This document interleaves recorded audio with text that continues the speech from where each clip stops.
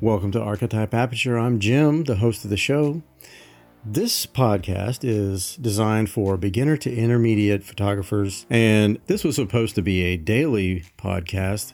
However, it's turning out that it's not even a weekly podcast. I record whenever I have time.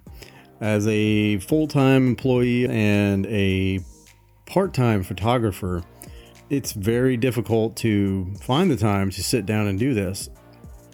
So with that being said, today's episode is about what to expect when shooting a wedding. Now, I'm no expert here. I'm only sharing what I've learned. Okay, so it's been a while, so this might be a long one.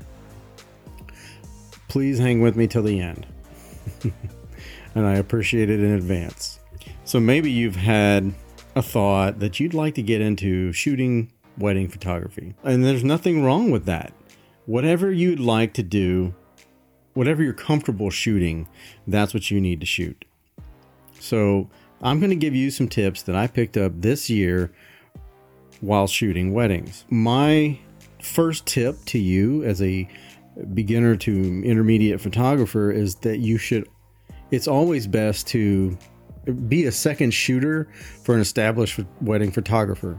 Now, I didn't do this because I'm a stubborn person and I have no patience. At this point in the game, I wish I had. So all of the things I'm going to talk about are the things I learned on the fly. First things first, you can never prep enough. Just when you think you have it all together, it can be a very different story when you arrive to the venue. So this might be a good piece of advice for you, or maybe not. But the next wedding I shoot, I'll be scouting the venue before the day of the wedding.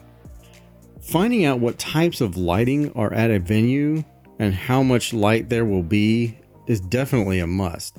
Now, the last wedding I shot, I had the address, I had everything I needed to do. I should have gone by and checked out the venue prior to the wedding day. And the reason I say that is I got there and the lighting was poor. Okay. So I already knew that I would be shooting in low light. Now, the gentleman, the caretaker of the venue told me that they'll most likely be darker than what he showed me, which is, and especially when, there's windows. So when it gets dark, there'll be no natural light coming in the windows, what have you. Also, there were all types of mixed lighting. And what I mean by that is you have some fluorescent bulbs, you have some incandescent bulbs, you have other various lighting around the stage, around the bride and groom, what have you. Now, there was a backdrop behind the bride and groom that was made out of Christmas lights. And it was very well done and it looked very nice. But as a photographer, what I would have wanted to do was to pull their table about 5 feet away from that so that I could bokeh all those little light balls and just get them in focus. However, that was not an option. So mixed lighting can be very problematic when trying to get the right white balance.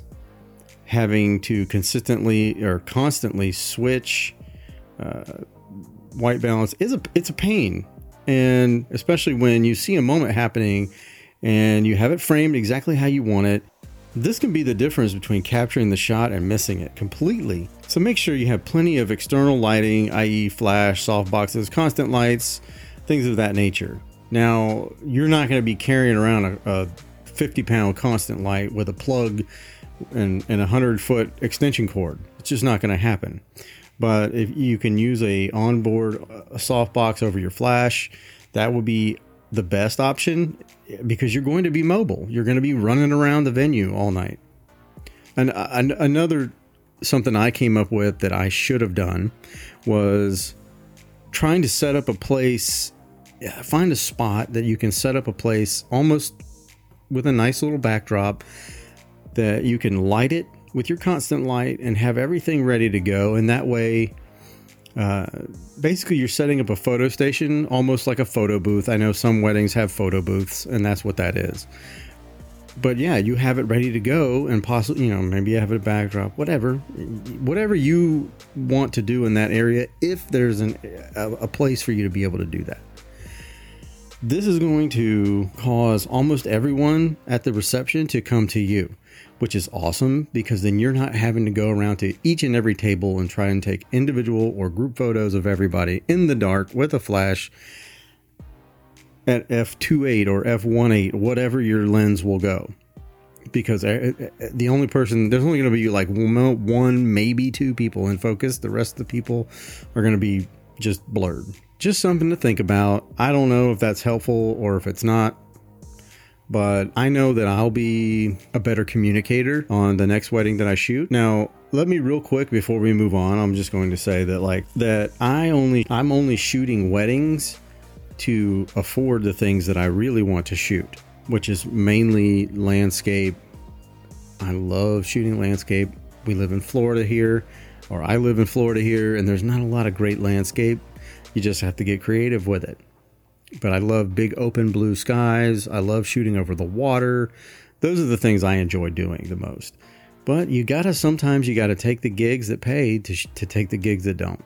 All right. So with that being said, let's get into the gear, because I know that you guys are probably all worried about your gear. So let's get into it. The first thing I'll tell you when talking about gear, in my opinion, is one of the most important things, is make sure you have plenty of memory cards. Whatever kind of card your camera takes, make sure you have plenty of space and plenty of memory to accept all the photos and video that you're going to be shooting. And you possibly, if you have the option to do so, bring something that you can offload or at least copy all the files onto, whether it's an iPad, a laptop, or an external hard drive, whatever it may be. I'm just throwing that out there. It's a great resource to have. It's something that one less thing you have to worry about. And here's another important tip that goes along with that. Change your memory card frequently. The last wedding I did, I didn't change the SD card after the ceremony, and I was shooting the reception, and I was flipping back and forth between video and photo. And of course, when you shoot in 4K, it takes up a lot more memory. I ran out of space while shooting the reception. Luckily, I had my second shooter there on hand, and we'll get into that in a little bit. Now, I'm not going to cover all the types of gear that you'll need. That changes based on how you shoot and what gear you actually have. I will say an excellent resource is lensrentals.com. Now, this is not a sponsored ad at all in any shape or form. I just love them and will never use any other rental house. I needed a lens and I got it within 3 days of ordering. It's just a great idea for those of you shooting on a dime and still haven't purchased a piece of gear that you've been saving up for. Like, maybe a lens or whatever it may be. Most likely it's a lens, because lenses are super expensive. For me, that's what it is. I rented a 24-70 RF 2.8, and it was awesome. It's an amazing lens. I barely took it off my camera. The next tip that I'm going to give you, and this is important, almost one of it's right up there in the top 5. I think I've only wrote down 5. Don't miss shots. Okay. What's going to cause you to miss shots? So this can happen in a bunch of different ways, but having a shot list can help you to not miss important shots. And not getting wrapped up in how many photos you're taking or chimping constantly. And if you don't know what chimping is, I thought I talked about chimping in one of my previous episodes. I'm not sure, but chimping is when you take a photo and then you look down at the LCD screen to see if it came out right. Really, the only thing you can check there is the exposure, because that little 3-inch screen or 4-inch screen or whatever it may be is not going to be 100% representative of what the photo actually looks like. So if you're just checking your composition and maybe the exposure, great. But I strongly recommend, I know everybody, I still chimp a little bit. You're still going to do it. whether I tell you to or not. And even when you think about it beforehand, you're still going to do it. So, okay. Carrying on. And this is something that I got sucked into because it was a friend's wedding. And all right, so listening to everyone and being pulled all over the place when you should be focusing on the bride and groom. I don't know how many times hey, come here, Mr. Photographer, come take shots with me and Aunt so-and-so, or take shots with Grandma, what's her name? Okay, so yes, those shots are important too. They're just as important as, I don't know, the bride and groom, maybe? Not really, but the bride and groom are going to want to see those photos. So it is important, but there will be time for walk around shots is what I call them. I'm not sure what the actual term is, but I call them walk around shots when the bride and groom are eating or doing something that's not really woo woo. So you'll have time for that stuff. You always have to remain in control of you and the situation, and as much as you possibly can, because I know we can't always control the situation that we're in. All right, so that's a very important tip. Now, this next tip may not be something that we can all do. We may not all have the resource to have a backup camera, but have a backup camera. I don't care what it is. If it's a GoPro, if it's your cell phone, if it's a Polaroid camera, have a backup camera. Now, I have 2 cameras. I have a hard time selling my cameras. So I actually have more than the 2, but I brought the 2 cameras. My second shooter was using my backup camera, and I was using my main camera. So, like I said, this may not be possible for some of you, as the majority of my listeners may be beginners and intermediate shooters, only having 1 camera. If I'm not having someone's second shoot, I'm bringing that backup camera, and it's going to be strapped on me at all times in case my main camera fails. And believe me, it can happen. If you think that it won't happen, you're wrong. But and just when you don't bring that extra camera or have some sort of backup, that's when your camera's going to fail. That's when you're going to miss shots. That's when you're going to have to refund all their money. And I don't ever want to refund money. Not that I'm greedy. I just like to get my money, and I like to keep it. You could also, another reason that, to bring the 2 cameras, if you don't have a second shooter, you can always, I have a harness strap that I can hang 2 cameras on. Now I can have 1 camera with a certain lens, and I can have the settings already set.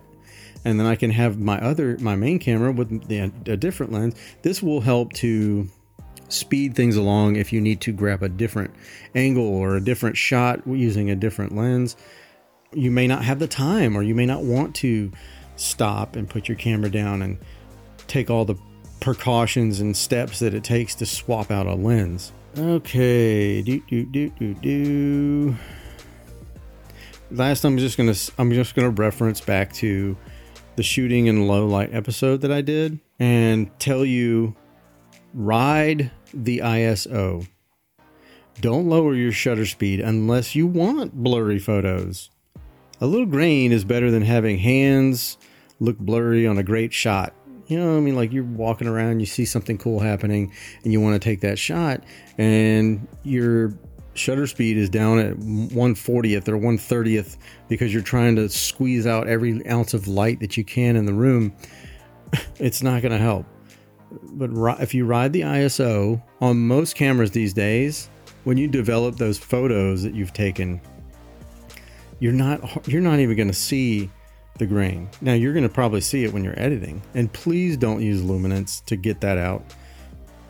There's nothing worse, in my opinion. There's nothing worse than using luminance to get rid of grain or noise in the photo.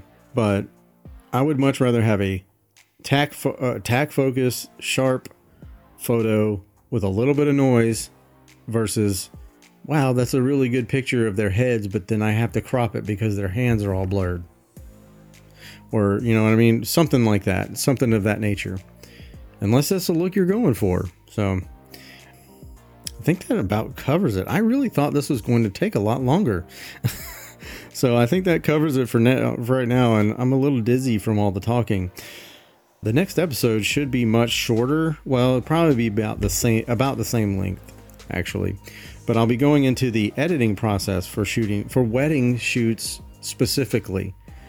I might talk about a little bit about regular editing, but it's totally different than if you go out and you shoot 10 photos of a bird and then you come back and you edit. You'll probably edit all 10 photos, but when you shoot 2,000, let me stop right there.